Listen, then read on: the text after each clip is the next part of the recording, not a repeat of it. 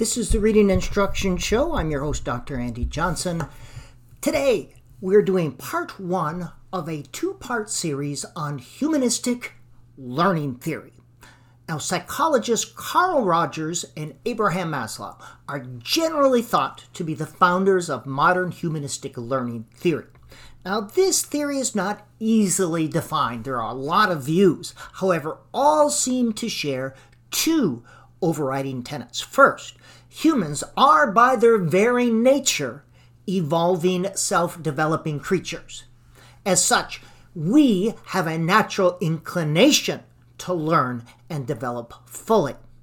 So learning is enhanced when educational experiences align with these natural tendencies. And the second tenet is that the goal of education should be to enable each person to develop his or her full potential. Now, let's take a look at humanistic education. Humanistic learning theory is the theory upon which humanistic education is based. These terms are sometimes used interchangeably. So, humanistic education is a reaction to an educational system that's seen as dehumanizing. These dehumanizing elements in education include the following. First, students are often asked to be passive learners and to learn in ways that are not natural for them. As well, the things given to them to learn are often meaningless or have no connection to their lives and experiences. This is a dehumanizing condition. The second one, manipulation is used to get students to learn and to behave in acceptable ways.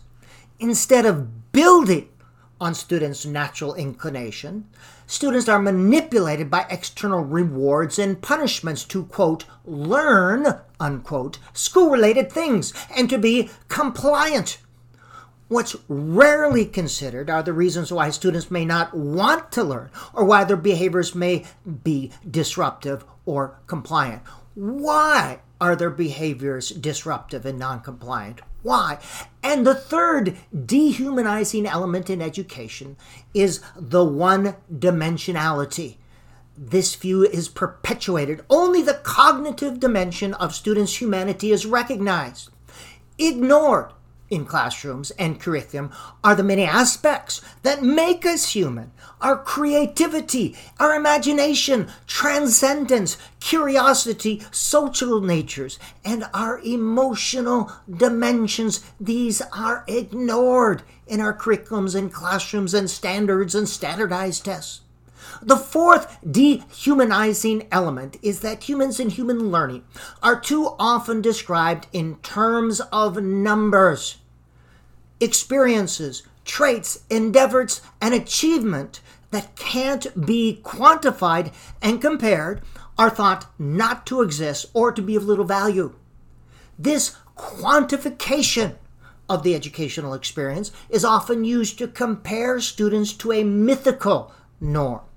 Such quantification creates winners and losers as students find themselves above or below this mythical average.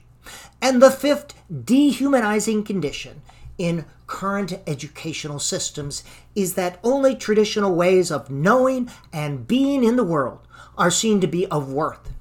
Views that do not align with the traditional perspective are seen to be of lesser importance. Norms and values that do not reflect the dominant culture are diminished or ignored. Only the history that tells the story of the advantage group is seen as being worth repeating. So, humanistic education. This views learning in terms of personal growth and the development of each person's full potential. Growth and development here occur not just on the intellectual level, but on the emotional, psychological, creative, social, and physical level. Within this context, 5 goals of humanistic education are identified. 1. Facilitate the development of fully functioning, self-actualized human beings who have the capacity to nurture themselves, others, and their environments. Number 2, the second goal is to instill a joy of learning and a desire to be lifelong learners. The third goal of humanistic education is to promote the discovery of each student's passions, special talents, and abilities. The fourth goal of humanistic education is to teach the knowledge and skills necessary for students to be good decision makers and effective problem solvers. And number 5, the fifth goal of humanistic education is to enable students to be responsible world citizens who are able to contribute to democratic societies. Now, let me clear up a common misconception about humanistic education. Humanistic education does not dismiss or diminish academic learning.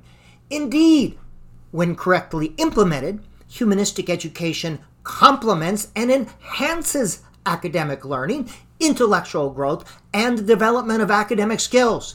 This occurs by making personal connections with the curriculum to students' lives and experiences to the greatest extent possible. When this occurs, students learn more and learn more deeply. In other words, academic learning enables students to develop the knowledge and skills necessary to thrive in the world in which they exist, and it provides a context for personal growth. This ends part 1 of this 2-part series on humanistic learning theory.